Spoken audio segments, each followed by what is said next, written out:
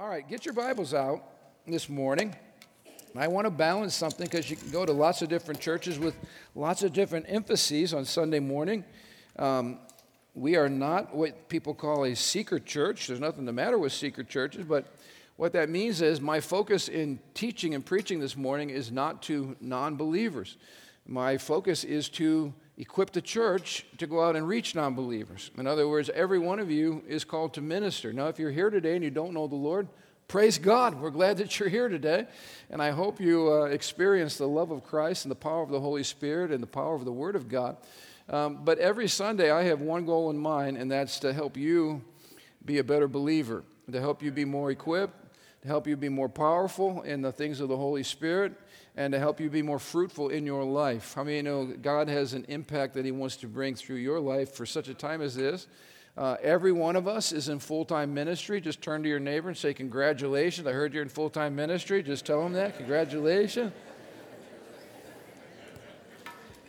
Sometimes we have this hierarchical falsehood in the church where there's like pastors and full-time people and then the rest of us folks. No, the purpose, the Bible says in Ephesians, of full-time ministry as far as fivefold ministry is to equip the church to do the works of the Lord, amen, to do the ministry. So if you come to Living Stones, our expectation is twofold. You're going to grow and you're going to become a leader. Turn to your neighbor on your left and say, you're going to grow. Just tell them, prophesy, you're going to grow. And turn to your neighbor on your right and say, you're going to be a leader in this house, all right?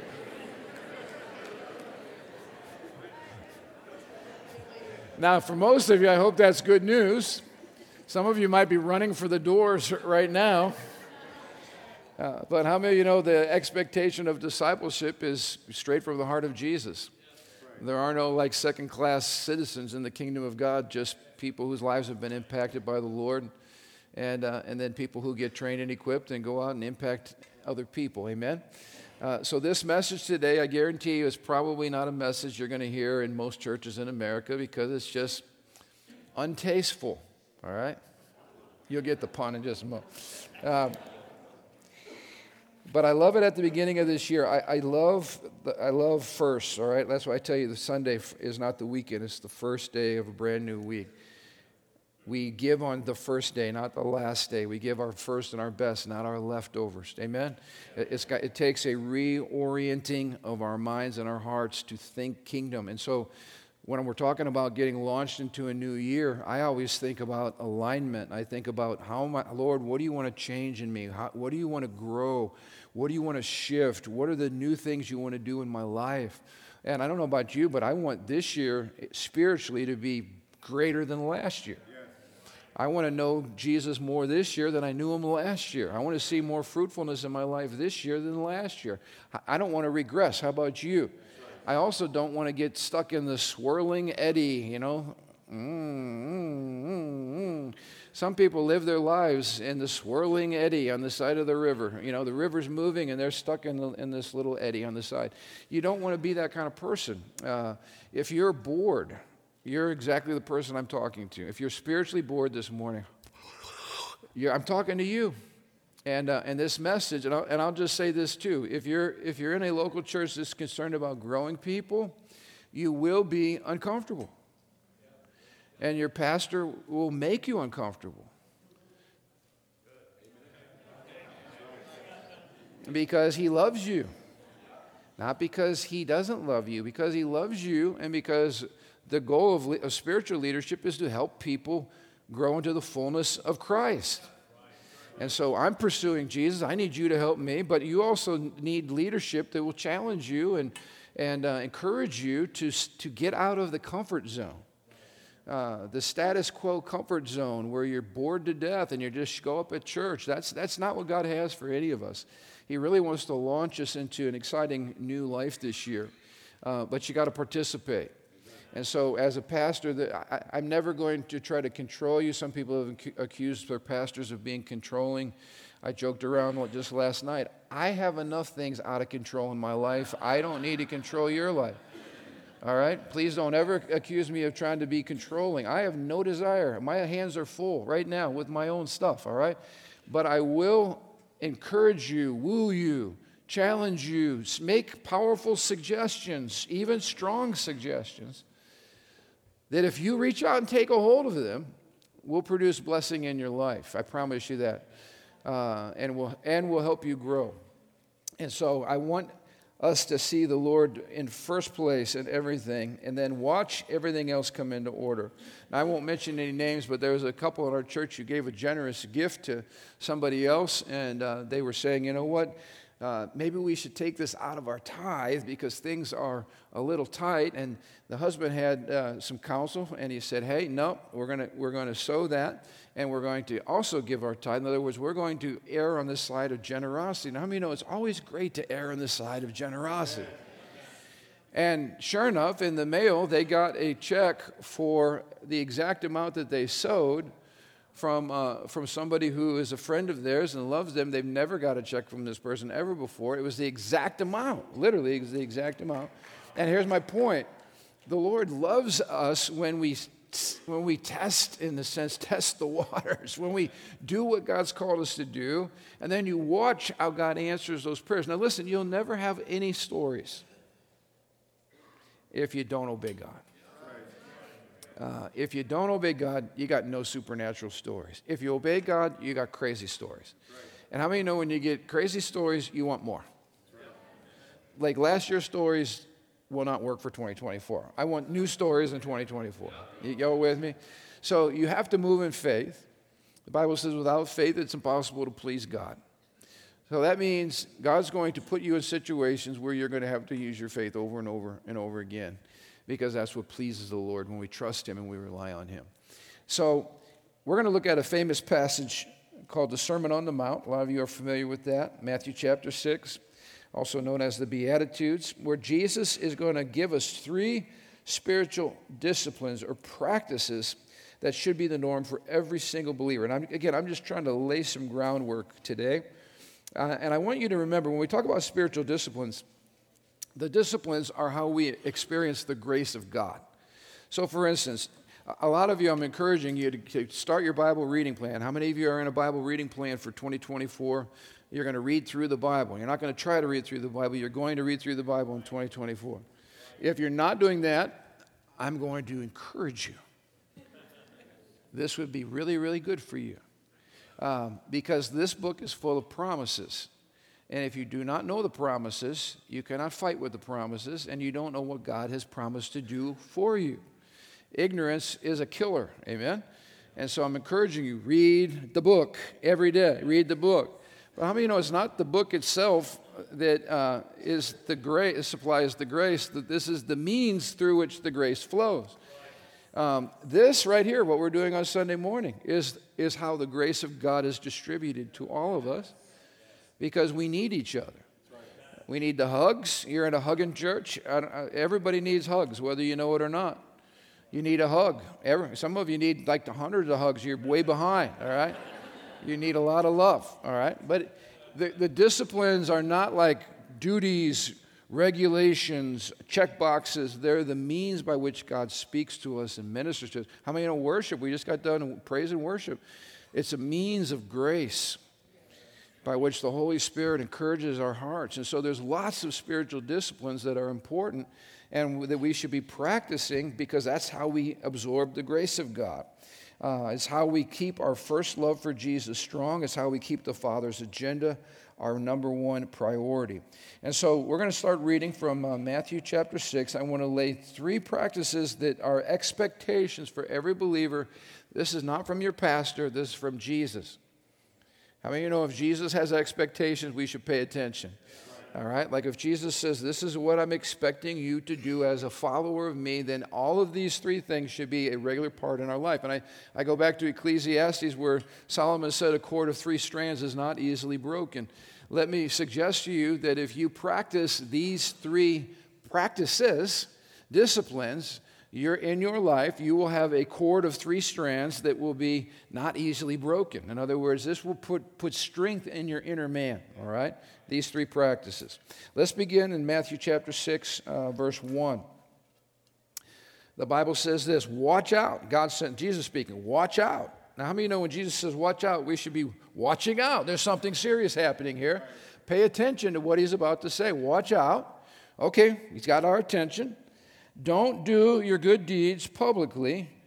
Notice, to be admired, I circled that in my Bible, to be admired by others, for you will lose the reward from your Father in heaven. Now, there's a lot of stuff in here that I want us to see. First of all, good deeds don't get us saved. We're saved by grace. But how many of you know good deeds matter because the way we live our life is the basis of our reward. And I shared with you before, God's not a communist. And so when we get to heaven, we don't all have a 4x4, house where everybody has the same exact blessing. When we're living on the new earth, we don't all get the same reward. You are rewarded on the basis of what you do with the grace of God. Does that make sense? Did you see what it says here? It says in verse 1, you're going to lose a reward. The Bible says in Hebrews 11, verse 6, without faith it's impossible to please God. For he who comes to God must believe that he is, or he exists, and that he's a rewarder of those who diligently seek him. Now, the super spiritual religious types think there's something carnal or ungodly about reward. Like we should never do anything for a reward, and yet the Bible is full of promises from God that he's a rewarder. So maybe we picked up some religious garb along the way that we need to drop off. And maybe we need to, if God's trying to reward us, motivate us by reward, then maybe we should pay attention to what the reward is and what he's trying to motivate us with, if that makes sense. Because the reward is so important. Jesus says there, watch out. Why is he saying watch out? Because he's concerned about us receiving the reward that God wants to bless us with. So he's going, watch out. I don't want you guys to lose the reward. God, think about this. God is a rewarder. God rewards a godly lifestyle. Now, please hear me. We're not talking about salvation. That's a pure gift by grace. That's the reward of Jesus' lifestyle. But here's what I want you to hear loudly and clearly this morning. Like how you live really does matter. And we're not talking about whether you're saved or not. I'm talking about the reward of heaven. What is it that God is going to bless and release over your life on the basis of how you live? So you could take two people, go back to my son's message a few weeks ago, two people living in the same experiences, making two different outcomes on their life, two different trajectories based on the choices that they make. I mean, you're going to make choices. Each one of us, we're making choices this year. And the outcome of those choices will determine the fruit of our life and the trajectory of our lives. Again, I'm not talking about eternity. I'm just talking about living a blessed life. I'm talking about being fruitful. I'm talking about having the favor of God on your life. It goes back to what we do with the truth that we've received. How many of you want to be doers of the word and not only hearers only? You want to put into practice what God's speaking to you. And so it's very important here. There is a reward that God is wanting to give. And he says, but don't do your good deeds. Notice the wrong motive here, to be admired by others. The focus of our lives is not this audience, but this audience. And it doesn't mean, some people get weird with all this kind of stuff. They push it to another extreme and they say, well, I'm not doing this publicly to be admired by others, so I don't want anybody to know about my good deeds. Sometimes the fact that people know that it was you that blessed them or you that served them, that's okay because it's a personal touch. It's like, I love you, I'm for you. I mean, we need that. It's the heart issue that matters. So does that mean you can never bless somebody publicly? No, that's not what that means. It means guard your heart so that you're not doing what you're doing as a show for yourself, to be admired by people. Jesus said, well, if you've already got your admiration from people, then why do you need the reward or the smile of heaven on your life? And so this is the issue here is motive. And how we don't even really know our motives or can't discern our motives until the Holy Spirit kind of lays us wide open and shows us our motives. Have you ever thought you had a really good motive and then you got majorly offended? Or is it just me? Has anybody ever been offended by God over something? And then the Lord goes, oh, I thought you were doing it for me. And then I'm going, well, I thought I was too. But maybe I have a little bit of myself in there too.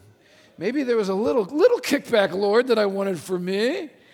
It's so subtle, isn't it? How, especially with Christian things, we we do our stuff and we really think it's all for the glory of God, but at the end of the day, if it's not quite turned out right, then we get a little bit offended or offended with God. So Jesus is saying, man, watch your motive. Watch why you do what you do and how you do what you do. And then he goes on to give us three things here that are what I'm calling three practices for every single believer. In other words, these three things should be found in the life of every follower of Christ. So how many of you know we should be writing these down going, and here's the other thing. How am I doing this? How is this finding expression in my life right now if I'm a follower of Christ? Look what Jesus says. Verse 2. When you give. Everybody say when you give. When you give. He didn't say if you give. He said when you give. So how many of you know it is non-negotiable for a Christian not to be a giver? For God so loved the world that he gave. God is the most generous being in the whole universe, and he expects us to live lives marked by generosity. So the Bible says here, when you give to somebody in need, don't do as the hypocrites do, blowing trumpets. Here I am. I brought my tithe, my offering, my gift. Don't blow trumpets. Don't have a band show up to announce your arrival. Isn't this a riot? Blowing their trumpets in the synagogues and streets to call attention to their acts of charity. Notice again the motive, the wrong motive, calling attention to their acts of charity. In other words, it's not you're writing the big check and standing up with the giant, 3x5 check. Here's my donation to the church this year. Isn't it impressive? You got your reward. There it is. That's not how it works. Jesus said, come on, you don't blow trumpets and draw attention, all that kind of stuff. That's not the point of it all. He says, I tell you the truth, they have received all the reward they will ever get. And so let me just challenge you pastorally today. What is your giving plan? How many know if you don't have a plan, it probably won't get executed? So what is your plan? Well, God has a plan in the Bible. You all know that, right? God says, bring me the tenth, the first tenth, the tithe. He didn't say, give an offering of a tithe. He said, bring it to me because it's his.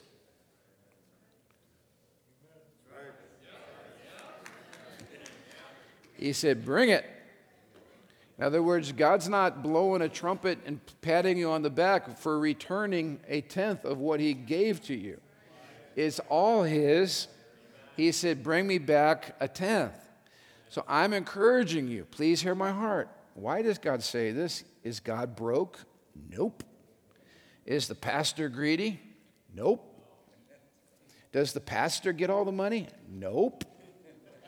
Who do you bring the money to? To God. Because it's his. So I want to encourage you at the start of this year, please hear my pastoral heart. Start sowing correctly at the first Sunday of the first year, and listen to me. You tell me if at the end of this year you have not walked into not only God's provision for you, that you have not gone without, but I'll promise you, you will have walked into God's blessing. Now, okay, if we could have insurance for terrible politicians and terrible policies, if we could take out insurance, because I'm telling you, 2024 is going to be the ride of our lives. If we could take out insurance against government to protect us from government stupidity,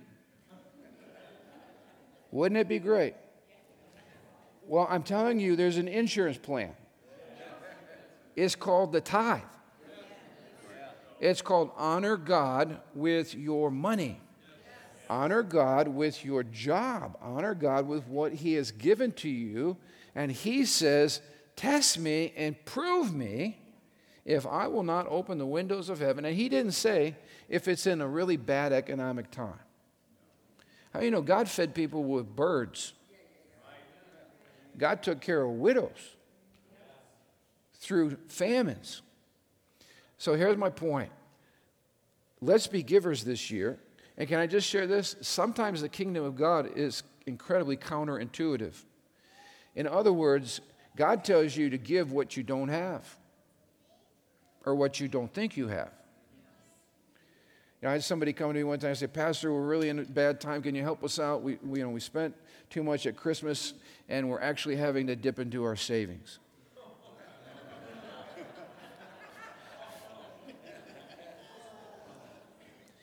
I don't think that was the purpose of the church helping out poor people, because you spent too much on Christmas and you had to dip into your savings account. We all have more than enough, or at least we more than most. The problem is not that God's not providing for us. The problem is that He can't get it out of our hands into blessing other people. And again, I'm speaking in general here. You guys are incredibly generous. We just sowed into the stopping of sex trafficking and ministering to women who have been trapped in all of that. On the last 3 days, we just sowed into some amazing projects overseas. We just sowed into some amazing this year. I just want to say this, the giving at the end of this year for missions was absolutely out of control, unbelievable. So I just want to praise all of you and encourage all of you, but I just also want to put an exclamation point. Begin the year in divine order so you can walk under divine blessing. If you're out of divine order, God, I always tell people, be blessable. Be blessable. And God doesn't bless disobedience, so be blessable. And then watch the provision of God flow through your life. If God can trust you with the little things, He can trust you with bigger things. There's no new revelation here. This is just good truth, but we need to hear it. So I'm encouraging you, get your financial house in order. Pastor, why are you saying that? Please hear my heart. Because I want you to be blessed. Because I want all of your needs and then some to be met. Because we have an important mission to accomplish, and God needs you, all right? And God's not hurting, so He's looking for faith. What does faith look like? Sometimes faith looks like writing a check or sowing a seed. It takes faith. God looks for faith. What does He want to do? He wants to bless faith. So keep your giving going. Minister to people that are poor. Keep sowing overseas to people with greater needs than ours. Keep sowing into the spread of the gospel. It's good soil. Honor God. Bring back the 10th and let Him bless the 90. This is the way the kingdom of God works. In fact, let me just read a passage and I'll move on here and I'll quit meddling with you. I'm only meddling because I like you guys a lot. Proverbs chapter 3, 9 and 10. Honor the Lord with your wealth and with the first fruits, not the leftovers, the first fruits of all your crops or your income. Then your barns will be abundantly filled and your vats will overflow with new wine. How many of you know that is a great promise? How many of you know that's a promise for you? That's right. Okay, 2 people just latched onto that promise. That promise is for you if you're a believer. Latch onto that promise. Pray that promise. Declare that promise, all right? Let's go to a second practice that is non-negotiable. Look at verse 5. When you pray. Everybody say, when you pray. Don't be like the hypocrites who love to pray publicly and on street corners and in the synagogues. Notice the motive here, where everyone can see them. I tell you the truth, that is all the reward they will ever get. So again, next to giving, prayer is also not optional for the believer. And why is it important? It keeps our personal relationship with Jesus fresh. It demonstrates dependence upon the Lord. How many of you know prayer is a safeguard from pride and independence and simply dead and lifeless religion? And so I want to encourage you the same thing. What is your plan this year for prayer? What's your plan for prayer? Because how many of you know if you don't have a plan, it won't happen. Or it will happen haphazardly. So when are you praying and where are you praying? And then you have to show up and keep your appointment with God. Amen? Right. So when are you giving? How are you giving? When are you praying? What time are you praying? Where are you praying? These are important, but if we're going to be followers of Christ, it's not if, it's when. So let's build these things into our life so that we don't run on empty. And then let's get to the third one. Look at verse 16, Matthew 6:16. Read it with me. And when you Oh, why do you have to put that one in there? And when you what? It doesn't say if, it says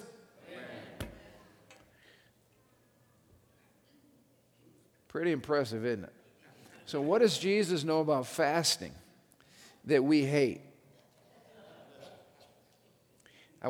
This is a whole other message, but do you realize that our salvation from hell was secured because the Son of God went without food for 40 days in the wilderness, because fasting was a weapon that he used to demonstrate his complete allegiance to God and gave him supernatural strength to overcome his flesh.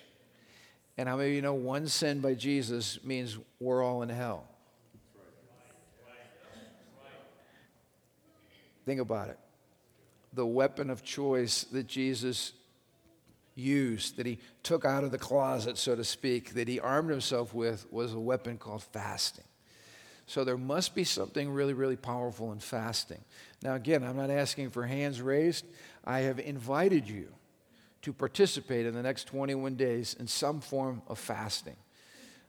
Some of you are fasting sugar. Great. Some of you are fasting social media. Praise the Lord, that's going to give you more time. Some of you are fasting, meats and cheeses and dairy and all that kind of stuff, and you're eating a more healthy diet. Praise the Lord. But here's the thing. This is not a diet we're kicking off the year. Now, my britches are fitting better. I got a little more space in there. But this is not why I'm doing this.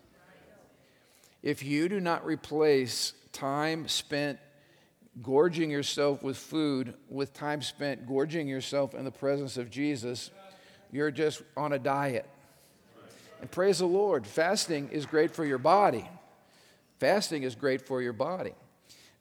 It's certainly a health trick, all right, a health hack. But that's not why we're doing this. We're not doing this so that we look nice and skinny and healthy. That's not our fundamental reason. We are fasting because we are demonstrating a hunger for more of Jesus in our lives. We want to kill our flesh. I just want to say this. If you are dealing with an addiction, I want to offer you some advice. I heard a very wise pastor who said he no longer does personal counseling with the members of his church. And I was shocked. I said, seriously? And he said, yep, it's a time waster and it doesn't help anyone. I was more shocked. And then he said this. First thing I ask people when they come in to share their problems is, are you praying about this? Well, usually not so much. And then he says, okay, we're not going to sit here and spend time counseling. Let's just spend the first 30 minutes of this counseling appointment praying together. Awkward. He finds people don't really know how to pray. They don't really know how to talk to God. Or he asks, have you spent any time in prayer and fasting for this problem? Guess what you think the answer is for that one? So instead of coming and trying to have me talk to you and provide the magic silver bullet, why don't you go talk to God? And why don't you go spend some time on your knees fasting and praying, and then come and see me and see if there's still the same problem that you had? Because sometimes we just want to go to other people and we just want to feel better unloading, but we haven't pursued God at all. And almost always, not only have we not really prayed seriously about what's going on, but very seldom have we ever added fasting to the mix. Fasting's like an atomic bomb.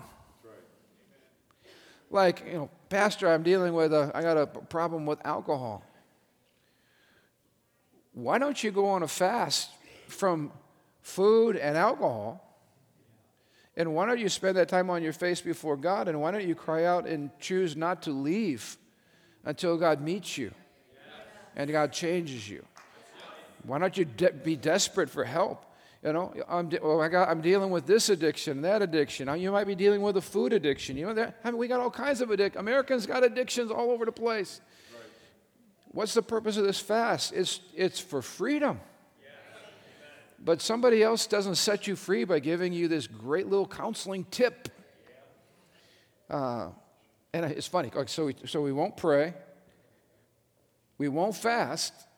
And then let me just tell you something else that would cure people in a hurry. If I charged you what a counselor charged you for my time, and I charged you $100 to come in and talk to me, it would cure everybody. I pray. So I think it's interesting because the three things the Bible says every believer should be doing: giving, praying, fasting, we don't do. And then we wonder why we're in bondage. So, man, I just wish my wife would change. Well, why don't you change first?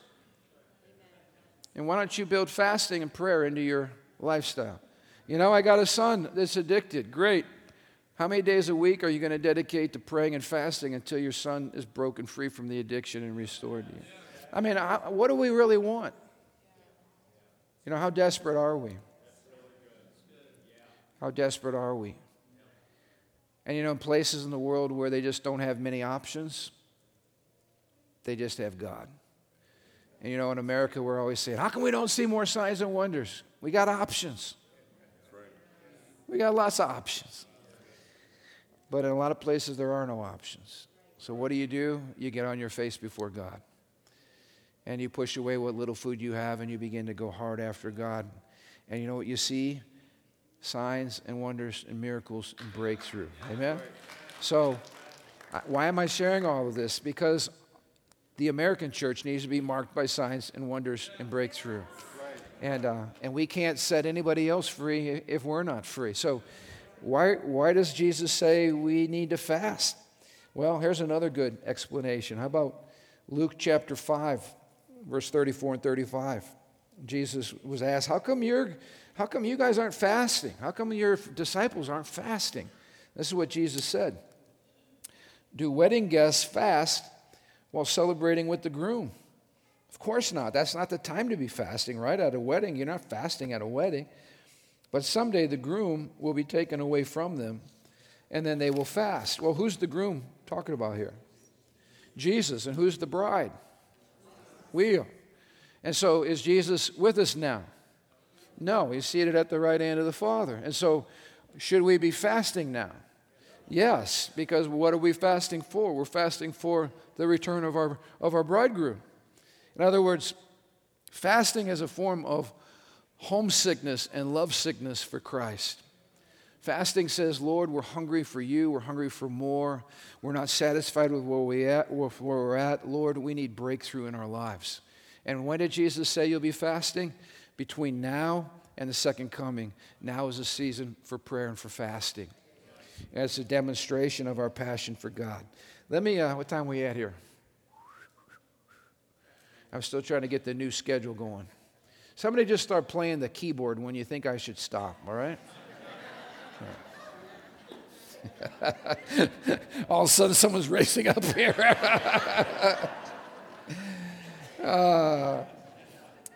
Again, I'm just laying some track. A lot of Christians think fasting is some weird, extreme fringe. If you're one of those radical intercessory type people, you do that. Out of the mainstream. But I'm trying to say today, fasting is like mainstream Christianity. Right. And I think a lot of the problem lies in our focus on fasting. I mean, sometimes we focus on fasting as a famine instead of a feast. Right. So we're saying, oh, I can't have this, I can't have that, I can't eat this, I can't go to Dairy Queen, we're looking at all the things we can't do. But how many of you know what we're not looking at is who we're feasting upon? So I'm not focusing on what I am not eating right now. I'm focusing on the time that I have to spend feasting. And I want you to get that in your mind. Do you see what we're doing here, for instance, on Sunday morning? You've been invited to a feast. Are you eating up? Are you enjoying yourselves?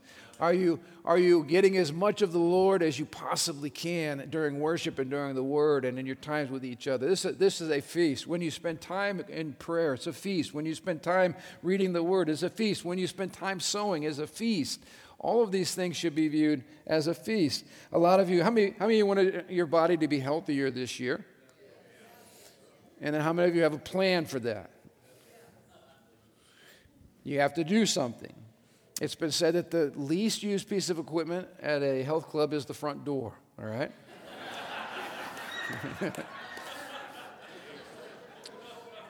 You got to show up. And some people focus on the pain, like when you start working out, like day 2 is when you're going, I didn't know I had those muscles there and it really hurt. But you need to view the pain in those muscles as launching you on a journey to bigger muscles, stronger, leaner, faster, more flexible, feeling great, having more energy.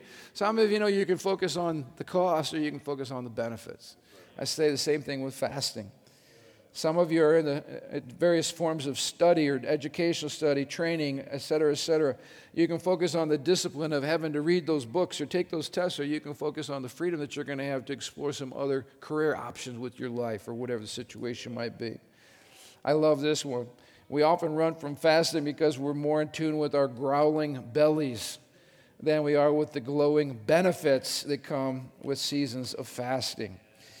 So every time, again, by the way, you start to get into a groove. Have you all found the groove yet when the headaches finally lift from all the things you're addicted to? And your stomach's going, oh, and it's embarrassing because you're with your friends and your stomach's growling like crazy. And then you start to move into a groove where those appetites start to shrink and where the fogginess up here starts to go, and all of a sudden you have clarity like you've never had before.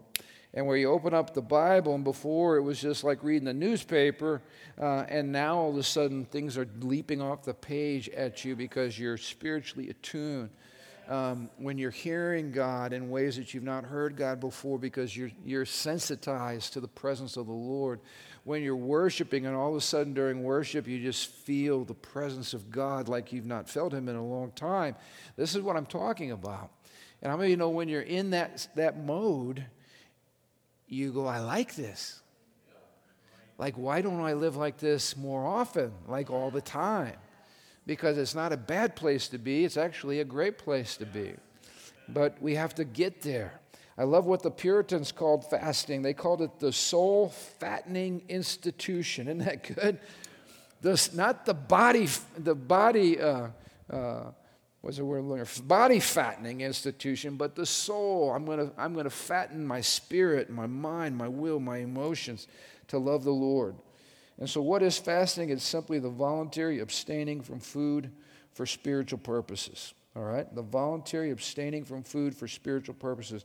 I would like to encourage you again for the first 21 days, do something. If you like the Daniel fast, great. Some of you can't, but everybody can do something. But here's what I would challenge you to do, is consider sometime during the week for 2024, consider a day where maybe if you're at work, instead of going to the lunchroom or going out to eat or whatever, you spend that time with the Lord in prayer and in the Word. At nighttime, maybe you're not eating dinner on that day, and so what do? You get alone in a secret place, spend time in the Word, reading, growing, worshiping, push away the food, and take a day. I talked to you about Jerry and Terry Harvey, how they prayed and fasted one day a week for their 2 sons and for their wives who they had not yet met. And they spent one day a week together as a husband and wife praying for breakthrough. I'm just telling you, what could happen in this year that would absolutely, completely change the trajectory of your life or those in your family if you and I simply came together and we prayed and we pushed aside food to push after God? How many of you know nobody would die in this church from one day of fasting? I promise you, no one's going to die. But I bet you we would have some serious breakthroughs. Serious breakthroughs, serious answer to prayers. Let me end with this. A couple of quotes. Well, first of all, I'm going to do this. I'm going to take 5 minutes. Is that all right? Can I take 5 minutes? Yes. Say, sure, Pastor. It's the first of the year. You can have whatever you want. All right. Look at Acts chapter 13. One day, these men were worshiping the Lord and fasting, and the Holy Spirit said, "Appoint Barnabas and Saul for the special work which I have called them." So, how did the early church conduct their business? Prayer and fasting. And you notice what it says? It didn't say, they open up the Bible. There are people, especially evangelicals, who don't believe in the Holy Ghost today, that say, well, if you want to hear God speak, just read your Bible. Well, that's not what happened here. Now, please read your Bible. You already heard me say that. But guess what? The Holy Spirit wants to talk to us. And you're going, man, Lord, should we launch this new business? You're not going to find a Bible verse about that, but the Holy Spirit can tell you what to do. But you got to be in an atmosphere where He's ready to speak to you and your heart's ready to hear. So if you're not praying and you're not fasting, He might not be speaking. Or you might not be hearing. So what would happen, and I'm speaking to business folks, what would happen if you said, man, Lord, we need some serious wisdom right now. And you just set aside a morning or a day and you just said, we're not going to do the work, we're going to pursue the Lord of the work. And we're going to ask the Lord for wisdom. Lord, we're not sure if we should buy this house. We're not sure if we should sell this. We're not sure if we should do this. We're not sure about this decision. None of those things you'll find in your Bible directly. You'll find principles. But what if you just sought the Lord and you asked Him to speak to you? How about Acts chapter 14, verse 23? Paul and Barnabas also appointed elders in every church. With prayer and fasting, they turned the elders over to the care of the Lord in whom they had put their trust. So church planting. Now, can I just share with you guys? This year, why are we praying and fasting this year? Because we're going to be out of space in 2024 again.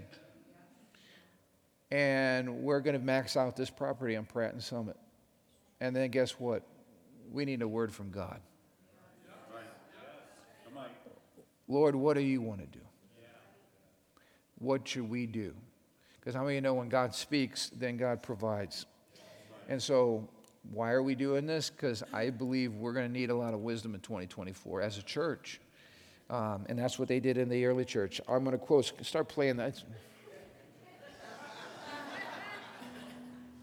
It's music to my ears. All right. 2 quotes and then we're done. I'm trying to encourage you. How many of you have ever heard of Martin Luther? All right, good. All right, listen to Martin Luther. Of fasting, I say this: it is right to fast frequently in order to subdue and control the body. For when the stomach is full, the body does not serve for preaching, for praying, for studying, or for doing anything else that is good. Under such circumstances, God's word cannot remain. Martin Luther, of course, launched a whole movement. How many of you have heard of John Wesley? Any Wesleyans out there? All right. In his younger years, Wesley fasted twice a week on Wednesdays and Fridays.